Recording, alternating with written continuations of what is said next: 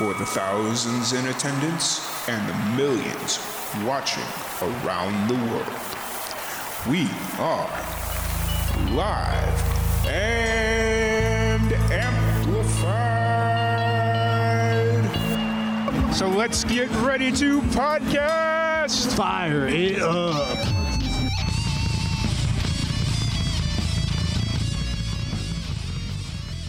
Welcome, everybody, to another live and amplified livecast.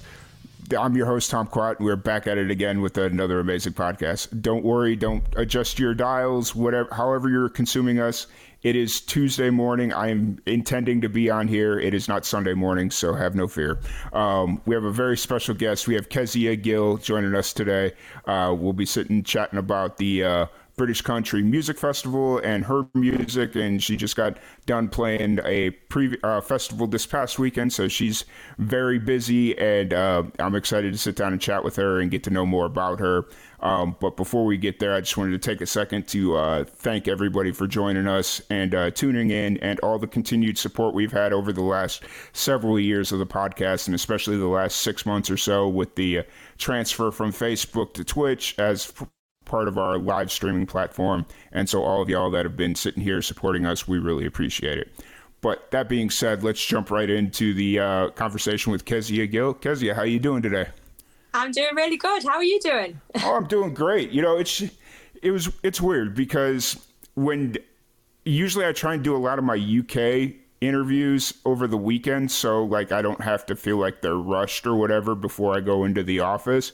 But today when we started talking, is that last week? I think we officially set this up. I was like, you know what? There's no reason why I can't do a morning podcast during the week. Like, I don't have to be at the office till 9:30. It gives us an hour. Like, we have plenty of time. So it's a nice change of pace. It makes me actually get up and do something instead of sitting around for 2 hours before I go to the office. So 2:00 here, so like I've had plenty of warm-up time. Yeah, for sure. So like I said, really excited to have you here. Just kind of when I was trying to figure out who I wanted to reach out to on the podcast, like there's a few names on here that were on the bill for this weekend that we've had on the podcast, and so it's like I could reach out to them, but most of my audience has heard them a couple of times already over the last 6 years. So let me reach out to somebody new. And honestly, I picked your name because I didn't know how to pronounce your name. So it was just like, you know what? Let me go check that out. And I saw the Cotton Eye Joe cover. Like, yeah, it is a cover. Let's just because it's so remixed. I saw the Cotton Eye Joe cover, and I was like, oh, that's cool. And I started doing some more digging, and I was like, yeah, I definitely need to reach out to her. So for anybody that's just kind of getting to meet you for the first time or getting introduced to you, what's kind of your story? Tell everybody a little bit about yourself. Yeah, sure. So I'm a singer-songwriter, and I write in all kinds of different styles, but I love country, I love Americana, I love the slightly dirtier side, so like kind of the blues and roots, and I've been writing songs as long as I can remember, really, since I was kind of at school. They weren't very good, but I was writing them. And I was from kind of a big Irish family, so there was lots of music around me. And my late dad, he was a singer as well, so I just kind of grew up watching him, and there was never any doubt that that's what I wanted to do. There was kind of never any question, and I just sort of like bumbled my way through my teens and 20s trying to figure out what kind of artist I wanted to be. I'm still very much trying to figure it out, but I think one thing I did learn is that, you know, there's only two types of music, and that's good and bad. So I tried to not box myself in with a genre or a particular sound. I just try and do whatever I feel like doing that day, and if people like it, then good stuff. Yeah, for sure. And so right now you're based out of England, you said in Derby, right? That's right, yeah, which is like right in the middle of the country. Yeah. Are you originally born, raised in Derby, or I know you just mentioned that your dad is Irish, right? Yeah. So my granddad was Irish. Okay. He moved over to the UK, met my grandma, and went on to have a big old mixed family. but a lot of my early kind of musical influences were Irish traditional music. We used to go along to sort of like what they call traditional jam sessions and player sessions, and that's where I really learned to play guitar, learned to play piano, learned the kind of method of music, if you will. I actually don't read a note of music. I play everything by ear and by memory, and it was those early experiences that sort of taught me how to do that. And it's even though I'm kind of born and raised in England, I do have very strong ties to my Irish heritage for sure. Yeah, for sure. I mean, it's one of those things where I think a lot of musicians, you know, should take inspiration from their heritage as far as like musical, especially in the UK. If you're from Ireland, there's a lot of really good Irish music that I've heard, you know, like musicians, oddly enough, musicians that I've met in Australia that left Ireland and went to Australia. Like, I don't know. Point being, just kind of taking more influence from their heritage. That's really cool. It's very, I think any heritage is deep rooted, you know, and for me, like, because music is the main thing that I do with my life, I'm very aware of where that line of heritage comes from, and that you know, my dad always used to have this saying that, you know, it's a gift, and what you decide to do with it is up to you. So you know, it's lovely to know where that kind of comes from. Yeah, for sure. So at what point did you start, or not at what point? So what instrument did you start playing? Or like when you first started getting into music, where did you kind of start? Were you piano, guitar? So the very first instrument that I had was a small like Casio keyboard, purely because I wasn't big enough to hold a guitar. I used to kind of play the strings, and I used to have a little tune that I could play in open tuning, but I wasn't physically big enough to hold it or get my arms around it. So I had a little keyboard, and like I said, I remember my music teacher at school briefly trying to teach me notation and how to read music, and she very quickly gave up on that. I was not interested. I wanted to listen to songs and listen to the notes and learn to play by memory. And you know, I remember I had that little Casio keyboard for years. I loved it. And then as I got slightly bigger, I think I was about 8 or 9 when I started playing around with the guitar. Again, my dad was a great player, and I sort of watched him and watched he showed me sort of how to do chords, and then he kind of said, off you go, off to your bedroom, you know, the rest is all practice. And it's the best, you know, people often say, oh, your dad must have taught you, and I say, no, he taught me absolutely nothing. He showed me where to put my fingers, and then the rest was hours and hours worth of hard work in my bedroom. And I always give that advice too when people say, you know, about how to learn the guitar. It's one of them instruments, you just got to practice it, like all musical instruments, I suppose. You just got to practice. And I spent years you know, practicing rhythm and practicing how to change from chords.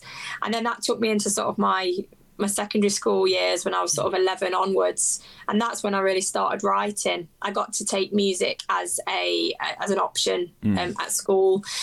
And it was you know, I had a great music teacher that encouraged me to write my own music. And I think that one of the first songs I ever wrote was for a school project. I had to write about something, and yeah, that was my first song, probably about 13 years old, and I've never looked back. I've been writing my own music ever since. Nice. Do you still break out that first song every once in a while and play it, or is it been long? No. And the mad thing is, of all the really, really bad songs that I've written in my life, the first one is actually pretty good. So yeah, I do. I still sing it now and again. Yeah. Well, it's one of those things where, you know, a lot of musicians say that first song is just so horrific, but upon occasion, you get a musician that say that they still play it because it's still pretty good. And it's like, I get that thought of people thinking it's horrendous, but sometimes you just put the most effort in that first song because you want it to be good.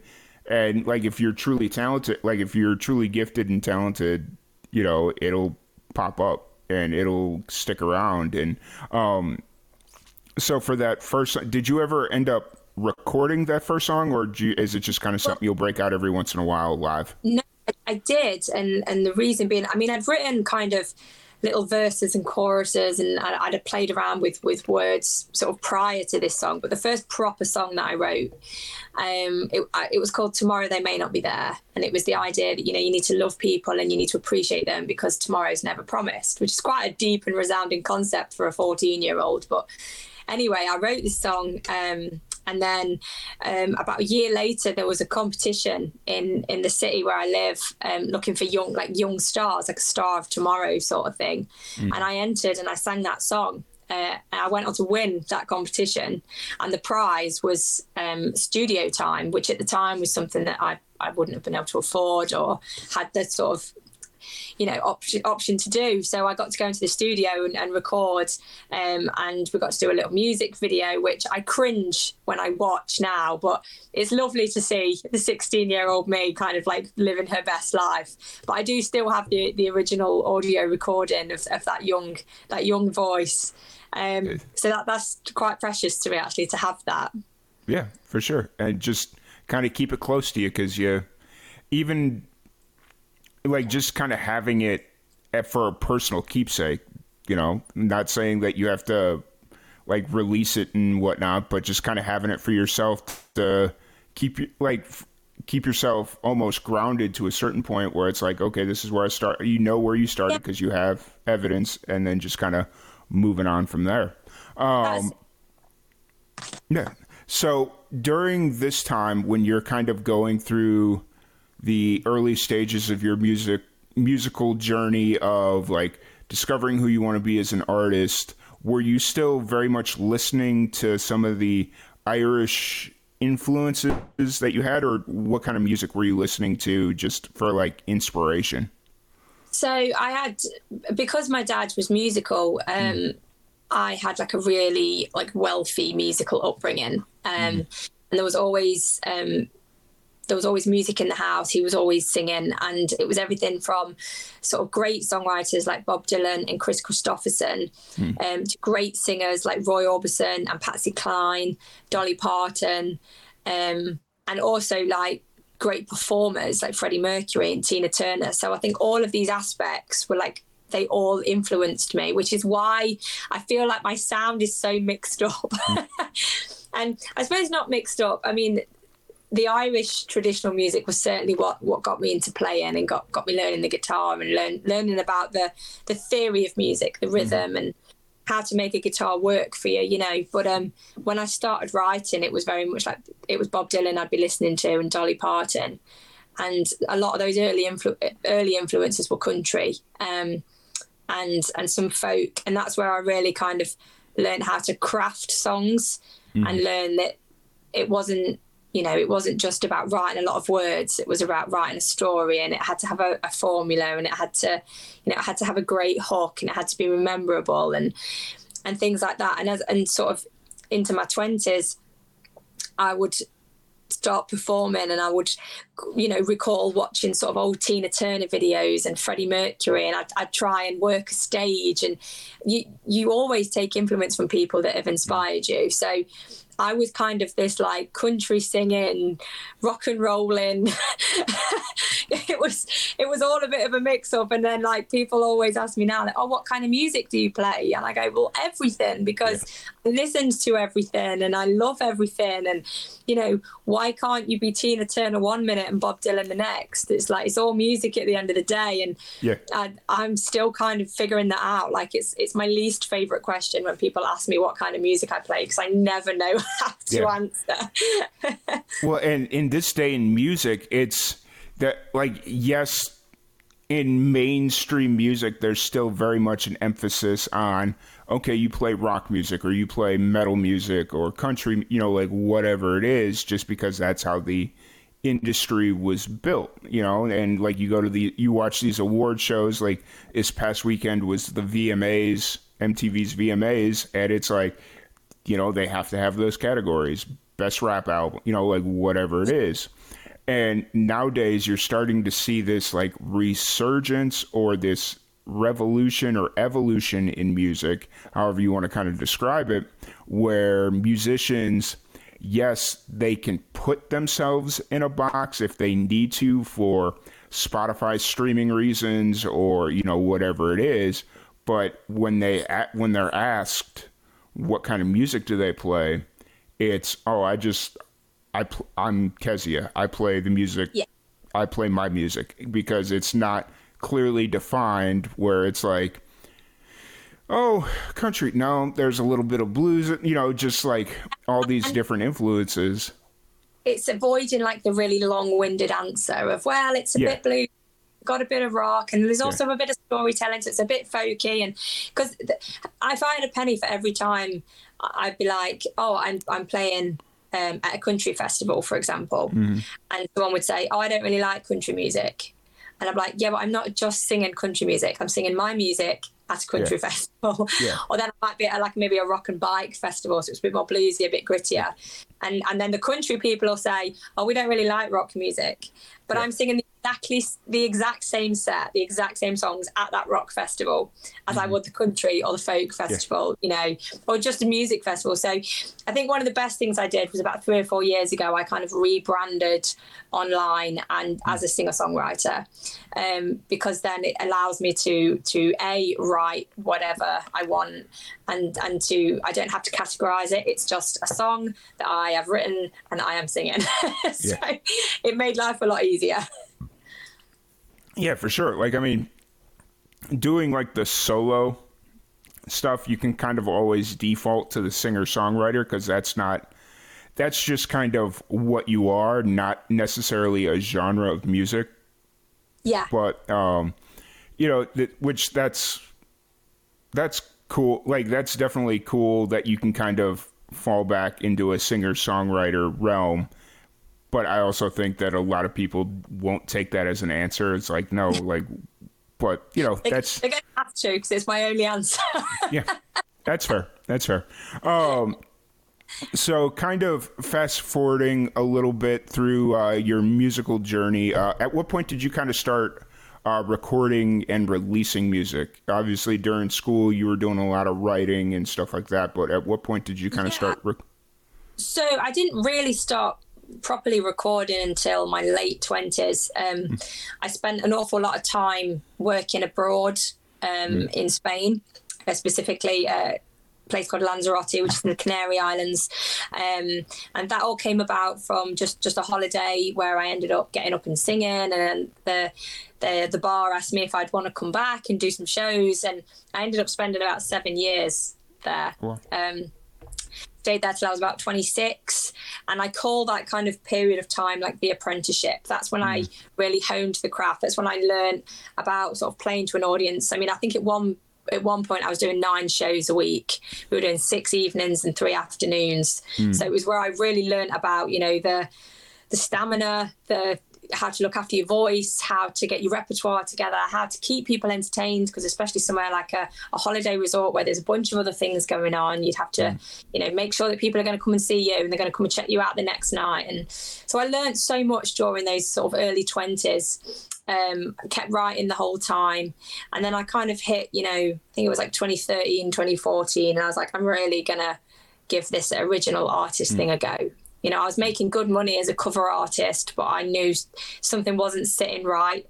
And I was like, if I don't try and do this, I'd rather be a broke original artist than a really rich cover artist. Yeah. So I kind of threw all my money into kind of moving back and got my own place, and started recording my own music. And my first album was, if you look at it on paper, it flopped completely because I had no audience, I had no following, but I was learning all the time. I was learning about the production of music, things like mixing and mastering.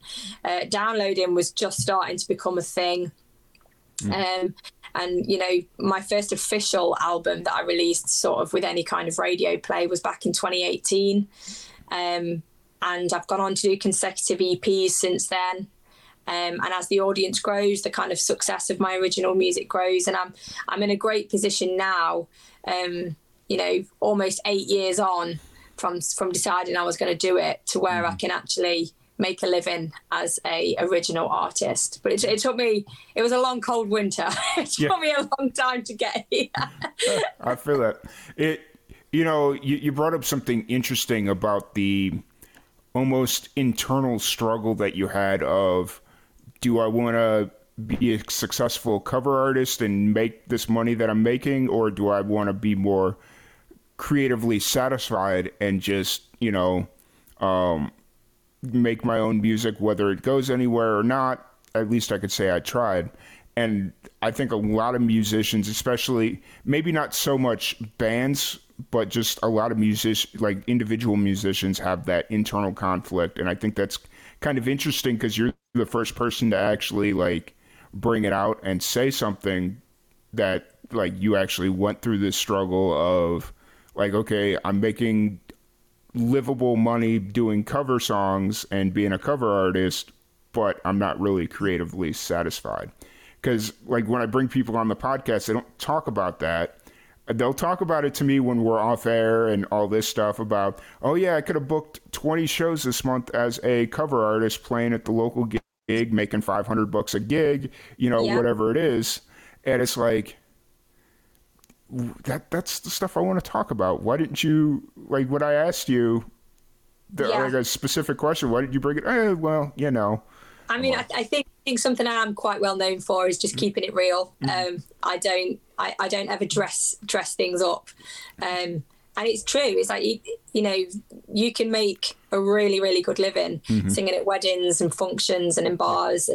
And, I have massive respect for anyone that does that because, do you know what? It's hard work. Yeah. It's a lot of time spent on the road. It's a lot of like kind of soul destroying gigs where you're singing in restaurants or you're singing where people are just wanting to get drunk and they don't really care who you are. And I've done many of those gigs, but it was kind of like that little girl inside me that was like, come on, like be the little girl with the Casio keyboard that had a dream. Be her for a while. And for a long time it was hard to turn down the money gigs, because the truth is as well, when you are an unknown original artist, the only currency that people know is exposure.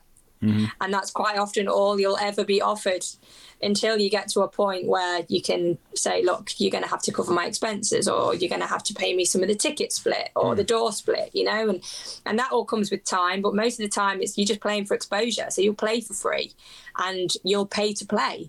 Whether that means you have to get a train or you have to drive yourself and put fuel in your car, cover your food and cover your band if they're coming with you.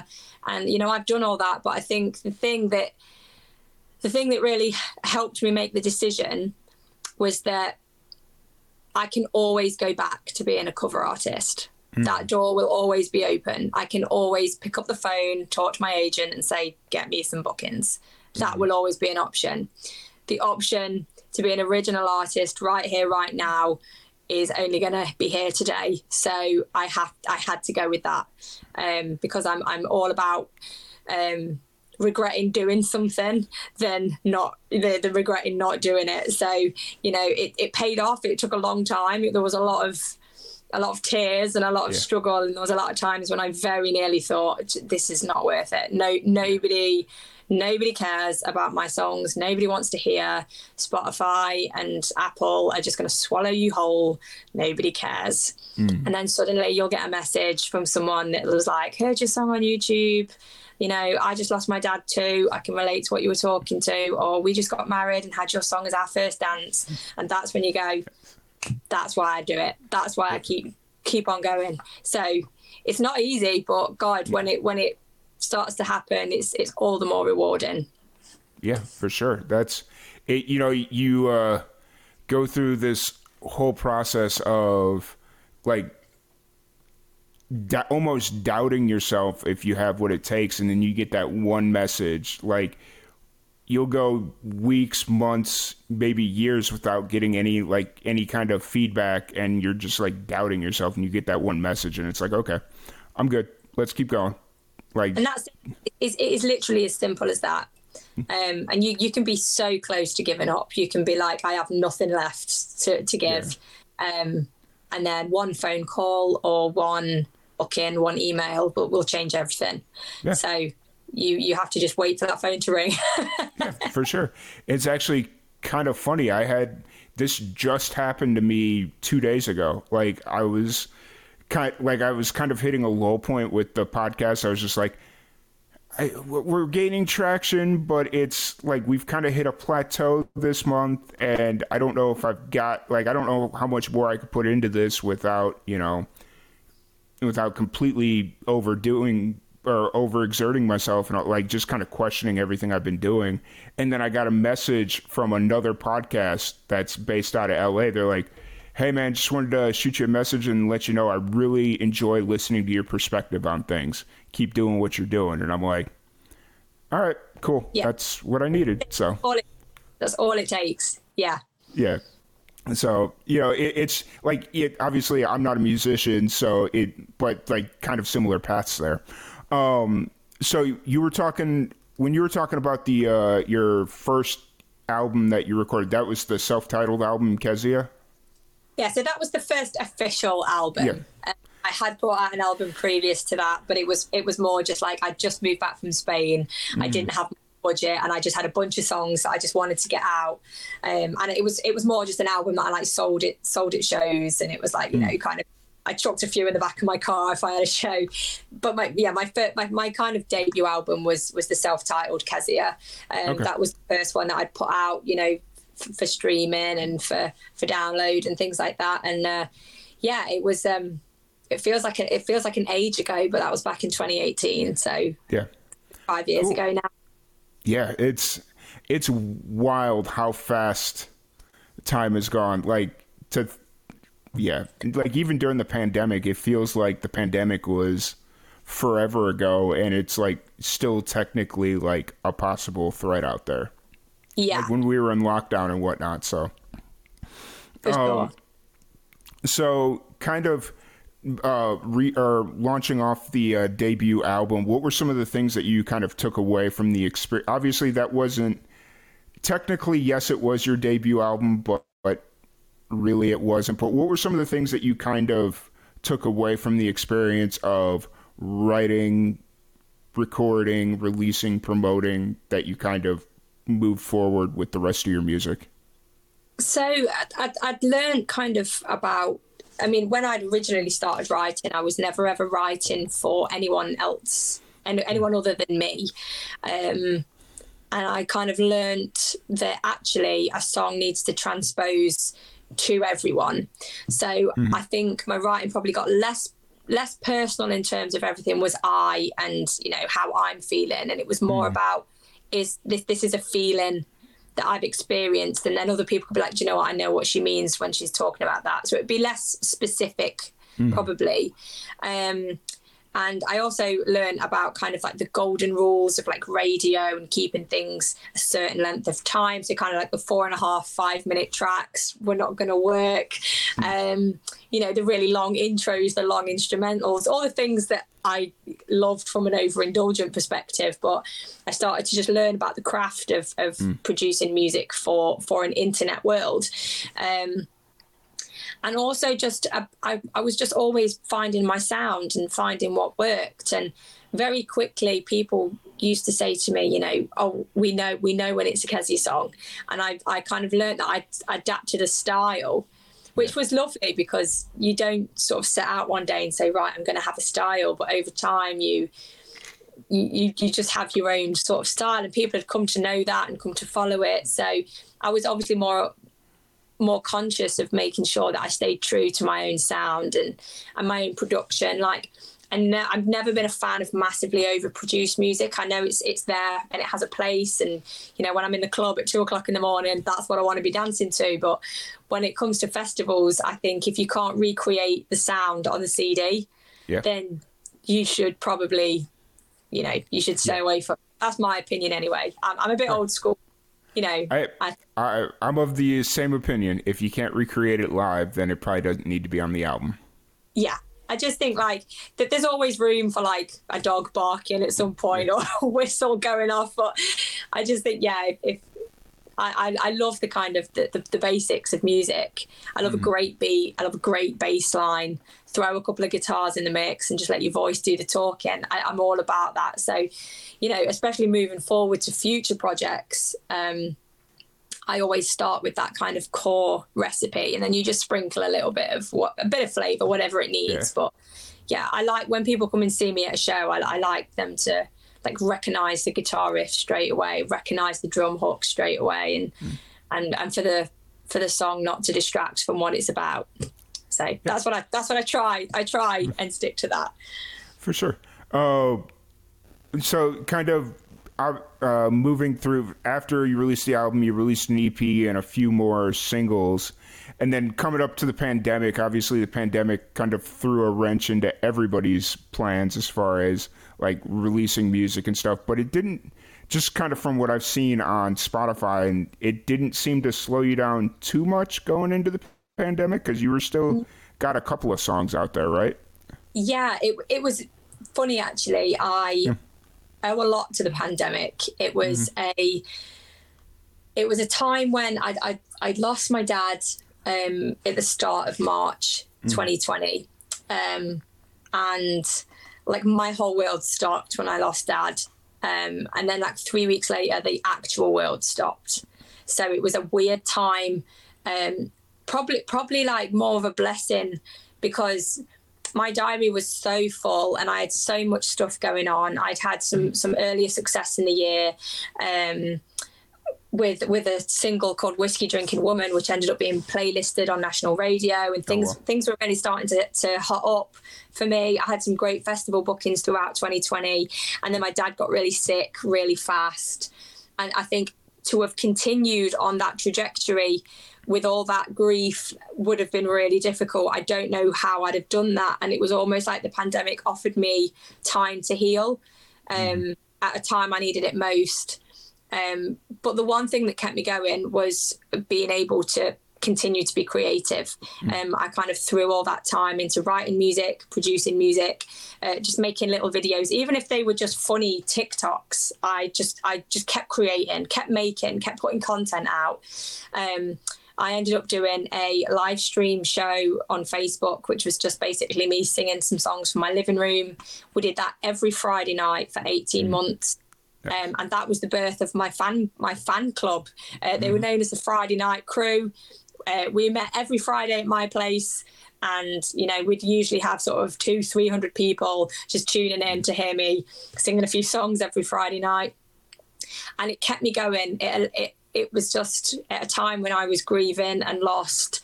It gave me something to focus on, and I'm so eternally grateful for that time. Because without it, I don't think I'd be the artist that I am today. I grew so much in that time because I just had a chance to stop and look, and I had so much support and love from my online community. And what's so lovely is that coming out of the pandemic, that online community are now physically at my gigs. They're friends, they're people. Some people have travelled from all over Europe to come see my shows, and I greet them like old friends because I know their name. We've talked online, and those Friday Night Crew, my FNC as I call them, I've just become my family, and I love them. And they turn up in their little T-shirts with my name on them, and it's that pandemic for me was just everything I needed it to be at the right time. And I think that's why people say, oh, you didn't stop during the pandemic. I'm like, well, actually, everything stopped, but the music didn't, because it was the music that kept me going. So it was a nice time in a very strange way. First off, before we go any further, I do want to send my condolences for the loss of your father. I just recently lost my mother last year in very similar circumstances. She got very sick very quickly, and then she passed away from pancreatic cancer. So I'm so just when it kind of creeps up on you, it gives you no warning, and then it's like, bang, this is happening, and your whole world kind of turns upside down. So I get that. Yep. And so this was this was probably March, April 2021 when we found out, and, just the pandemic was still very much in effect. I remember flying down to Florida and being like, oh, got to wear your mask, and so a little bit of a different circumstance. Yours happened right before the pandemic, and then you kind of went into the pandemic and used that as a time to heal. I don't know what I would have done, because when I'm alone with my thoughts, a different side of Tom comes out, so. but I'm glad you were able to take that time to kind of heal and keep going with the music and come up with the Friday night crew and the Friday night streams and all that stuff. And I think I just joined the Facebook group this morning. I think I got that alert. Yeah, it's still going strong. We've got over 2,000 members now, and they're crazy as ever, but I love them. I love them dearly. Nice. That's awesome. That's awesome. So, kind of going through the pandemic, you released actually quite a few singles. I'm not going to say a handful of singles, quite a few singles, but it ultimately led up to your most recent EP, The Mess I Made. Was the intent always to do singles and then just release a completely separate EP, or was it going to be an out? Like, what was kind of the thought process going through the back end of 2020 into 2021 leading up to the release of The Mess I Made? So I'd released a couple of singles.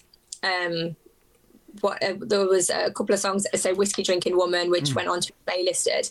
So the plan was to kind of do a few more singles and collate an EP. But when the pandemic hit, it kind of put a stall on everything, because I was like, I won't be able to do a campaign, I won't be able to go out and tour the EP. So I just kept doing singles. We did, there was a song called Another You, a song called Wings, and it just meant that there was constantly stuff coming up on Spotify. They were just all their own single campaigns, which we could just do digitally. And then what I ended up doing was just a physical EP, which people could order on my online store. And it was just a collection of those singles.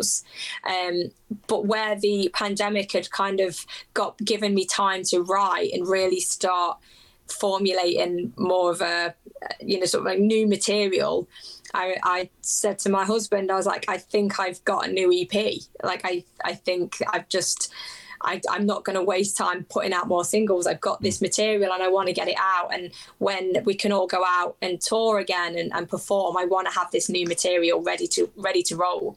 So that's what we did. We released it in June 2021.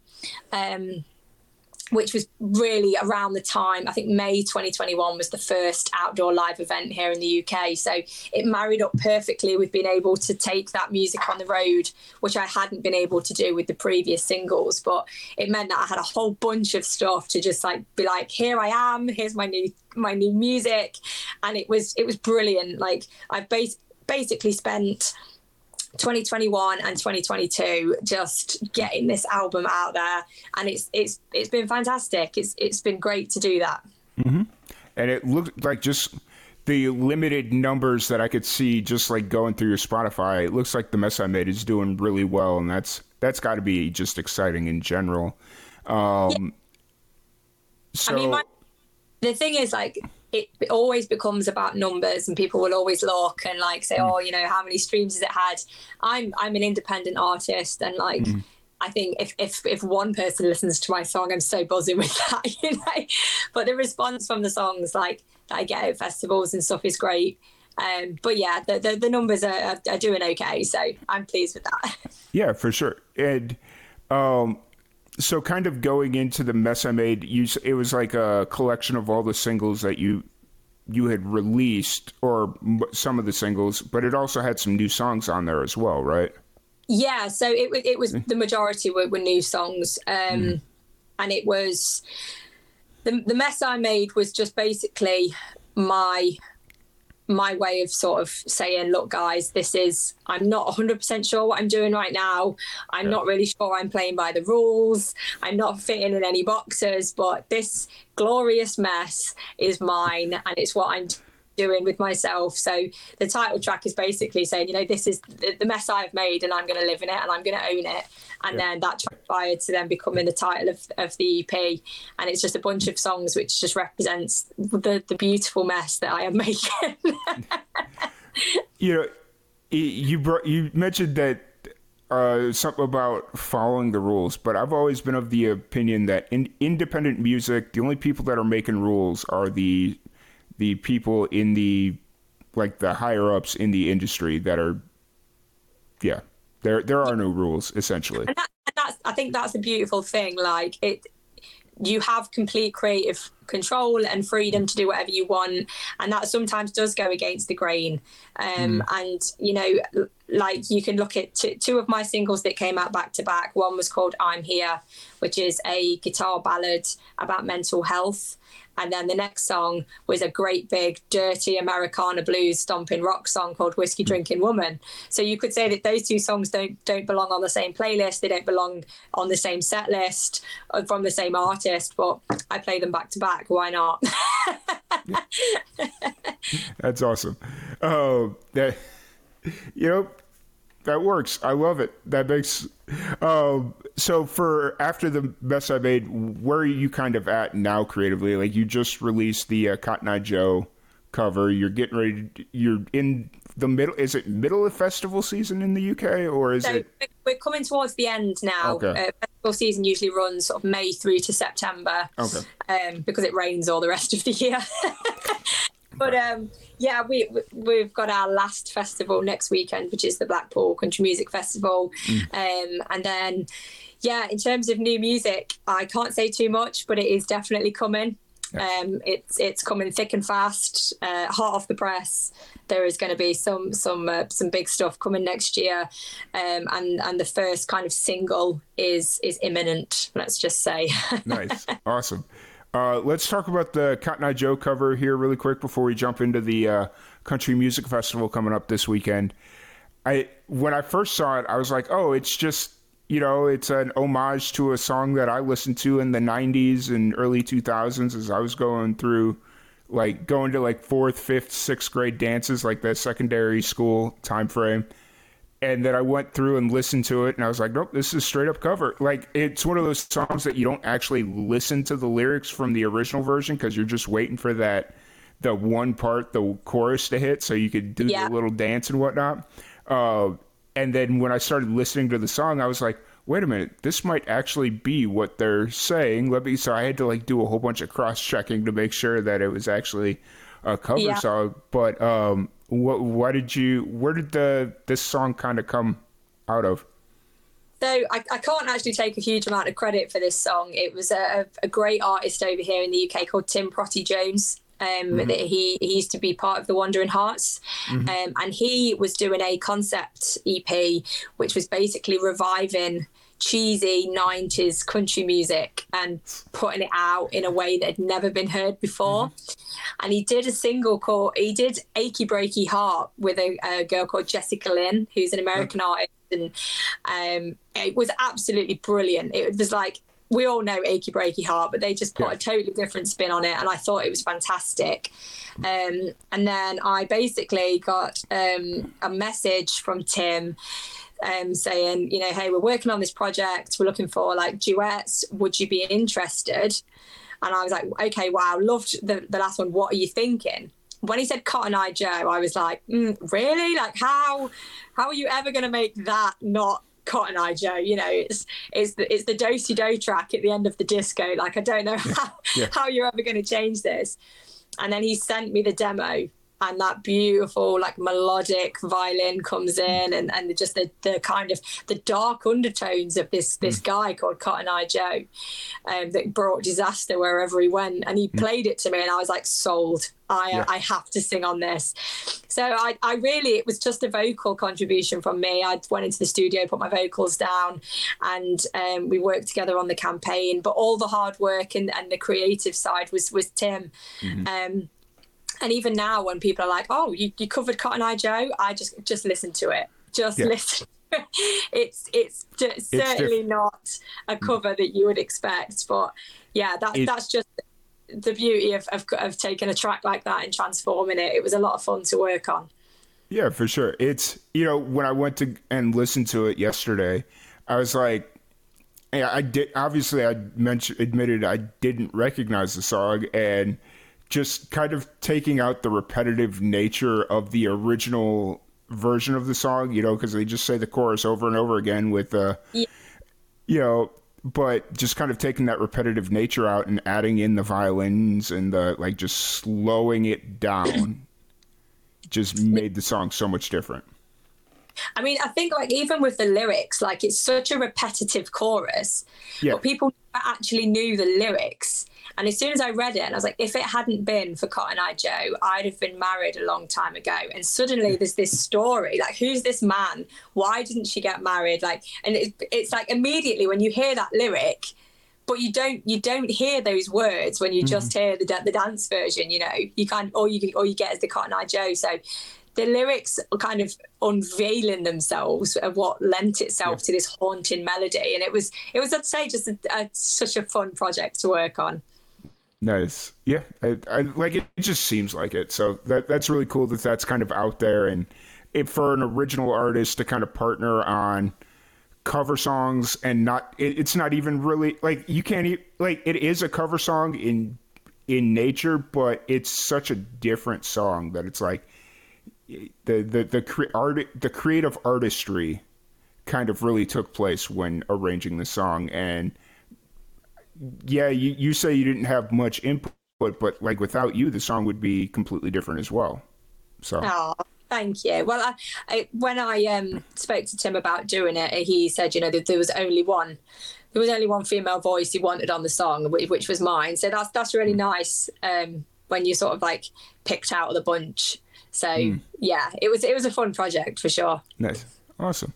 So upcoming shows this weekend, you got the British Country Music Festival, which sadly I won't be there this year. I was really hoping to go, and I had it all planned, and then I got a notice a couple weeks ago saying, "Hey, your passport's delayed," and I'm like, "Sweet, yeah." And luckily, I hadn't like fully bought my tickets yet, as far as like air travel and whatnot, but.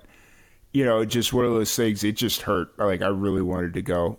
So, will this be your first time performing at the British Country Music Festival, or? No, I actually played last year. Okay. I played with the full band, and I was kind of the act prior to the headline artist. So we had a really, really good slot last year. Nice. And it was really lovely, actually, because the festival has always kind of said we don't repeat artists. We kind of don't tend to have the same artists back. But so much was the kind of response from last year and the kind of traction in the country. They've invited me back this year.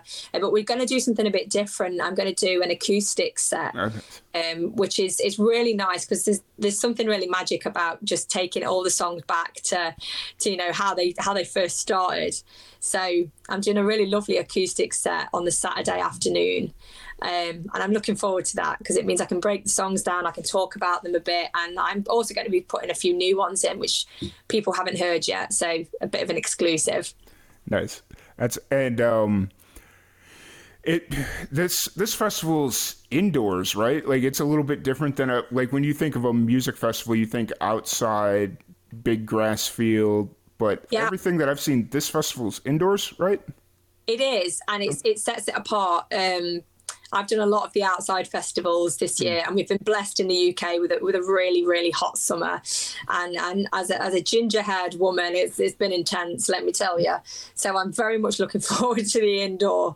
But it's a beautiful building. It's called the Winter Gardens Ballroom, and it's you know most famously used for the ballroom dancing. So it's got a spring-loaded dance floor, nice. And it's the most beautiful architecture, and that you've got the main ballroom, and then adjacent to that you've got the Horseshoe Pavilion, which is another beautiful room.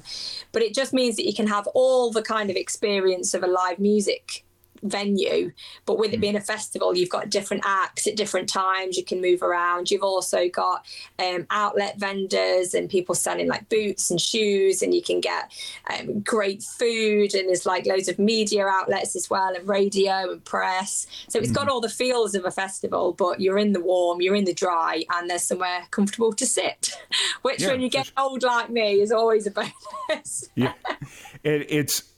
it's cool because weather's not an issue. Like weather's never an issue at an indoor festival. It's always never. So. The other thing that I was looking forward to is because when I talk to people that say they travel over to the UK, they go to like London, Liverpool, Manchester, and those kind of like the three big cities that people go to visit, at least from my perspective. And when I told them, I was like, oh yeah. Or when I told a few of my, the musicians from the UK that I've had on the podcast and I kind of just keep in contact with and whatnot, I told them, oh yeah, I'm going to, like, earlier on this summer, I was like, oh yeah, I'm going to Blackpool in September. They're like, wait, you're going to Blackpool? Like, most Americans don't go there. And it's just like, that's the, I don't want to say weird stuff, but like, that's the offshoot stuff that I like to do, because it's not going to be like a super touristy, busy place. You know? I mean I always say the same when I come to the States, because my husband and I love to come to the States. We've been very fortunate. We've been quite a few times. We've done all the kind of the big cities. We've done New York, we've done Chicago, Florida, Las Vegas, Nashville. But we have so much fun when we just drive. And we did a tour of like Chicago, Kentucky, Nashville, Memphis. And it was the in-between bits where we like stopped and got some food, or stayed and got a motel and then found a bar that had some great music on. And I always feel like that's the real America, because you go to New York and you see what New York wants you to see. But, you know, it's like, go to Nashville, you see what Nashville wants you to see. But you drive like 40 minutes out of Nashville and you'll end up in some little town with some dive bar, and there's some amazing players. And one of them lives next door to Dolly Parton, and one of them wrote with Willie Nelson. And I just think you got to get out of the cities. And it's exactly the same. People come to England and they go to London. Well, I can tell you, London is not England. London is what we want you to think it is. It's not. You need to go to Yorkshire. You need to go to Manchester. You need to go, you know, like you said, Blackpool, Scarborough, Newcastle. We've got some beautiful coastal towns. Blackpool is a coastal town. You know, you got to get. That's what I was excited about Blackpool, because of the fact that it was a coastal town and that I could get like, I don't know, is seafood a big thing in Blackpool, or is it? That's all you need. Fish and chips by the sea, and an ice cream for afters. Yes. Because, you know, I was watching a video not too long ago about just like, it was a kind of an odd video where they were breaking down the different accents in the UK, like the different types of English, I guess is the way they speak. And I was just sitting there, I was just like, what would the American version of that be? Because, like, for me, it's just like, oh, we all have different dialects. And then I started realizing that all the cities are different in the UK. Because, like you brought up, to me, London, that's the UK. And then everything else is just kind of... And that's the thing. It's like, you think of like what a massive place America is, and how different from someone that lives in California would talk to someone that lives in Alabama. How different they would sound from someone from New York. Now, we have like huge American culture in this country. Like, we all grew up watching Friends or watching CSI. So I can tell if someone's from New York. I can tell if they're from Brooklyn. I can tell if they're from Cali. I can tell if they're from Georgia. But I feel like the other way round, we all just sound British. And actually, like the Liverpool accent, the Newcastle accent, the London, the Cockney, the Scouse, the Irish, the Scottish, like they're so different. And it's always funny because, like, whenever we go to the States, people are like, oh, you're from London? I'm like, no, can you not tell? It's so funny. Oh, man. Oh, boy. You need more British TV programs in America, clearly. Yeah, we do. We really... So, but I don't want to keep you too much longer here. As far as the festival goes, I hope you have a great set this weekend. And, you know, festivals are always fun, just in general. Like, every festival I've ever been to, I've never not had a good time at a festival. It's just, you know what, it's like being an artist. You don't get much chance to socialise with other artists because everyone's always working. And festivals are just the best time to catch up with friends, other people that are on the bill, other people that are doing networking and media stuff. You know, they're there. You hang out backstage, and you get to see a bunch of people you've never seen play before. They are great fun. You'll be truly missed, Tom. I will have a whiskey for you. Sweet. I love whiskey. I'm so sad right now. Look, there's always next year. There's always, and I would encourage, your listeners, like, if you want good music and good times, check out some of the UK festivals. We have some incredible festivals over here. You have some really big festivals too. Not to go off on a side tangent, but there was a festival that I was looking at last year. I don't remember what it was. I think it might have been one of the bigger festivals in UK. It was like one of the big country music festivals. And some of the names I saw on the bill, I was like, wait, what's going on here? Like, yeah. I mean, C2C is probably the biggest we have. You know, this year we had like Luke Combs. Yep. Just the Long Road Festival, which was just this weekend. We had Marty Stewart. We had Brandy Clark. Yeah. We had Low Cash. And it's just like, you know, these massive American artists are coming over to England to play because we love them. We love our American music. And like I said, growing up like as a British kid, it's a lot of American culture. So the music's just a big part of that. But it's also great to celebrate all things British, and it's a really solid UK lineup at the Blackpool Country Music Festival. So it's going to be great to see what's coming out of the UK at the minute.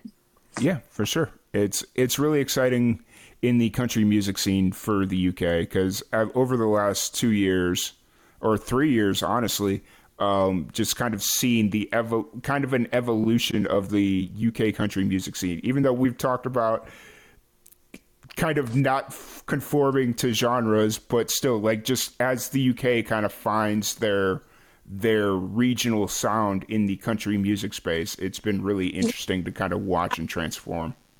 It's a great scene, and you know, country in itself is a spectrum. You have, you know, everything from kind of your acoustic right up to your rockier stuff. So, you know, as much as I love to be floating all over the place, country will always have a huge part of my heart, and as long as I can, I'll always be bringing out country music. So it's great. Awesome. Well, if anybody wants to check out your music or keep up with you on social or get any of your show updates or any of that fun stuff, where's the best place to get all your information? Where can people find you? Just got to head for keziagill.com. It's everything you need is under there, and I've got my upcoming gigs and tour dates. You can buy merch. You've got all my music links, and yeah, there's not many Kezias, and there's only one Kezia Gill, so check it out. Awesome. Well, once again, thank you so much for sitting down and chatting with me. It's been an absolute blast. I'd love to have you back on once the secret upcoming release, not secret upcoming release, but the upcoming project. Yeah, when you can talk about it. I'd love to have you back on. Other than that, thank you everybody for hanging out. Thank you everybody for tuning in. Kezia, thank you for your time. We really appreciate you, and we will see you all Thursday night. Bye. All right, cool.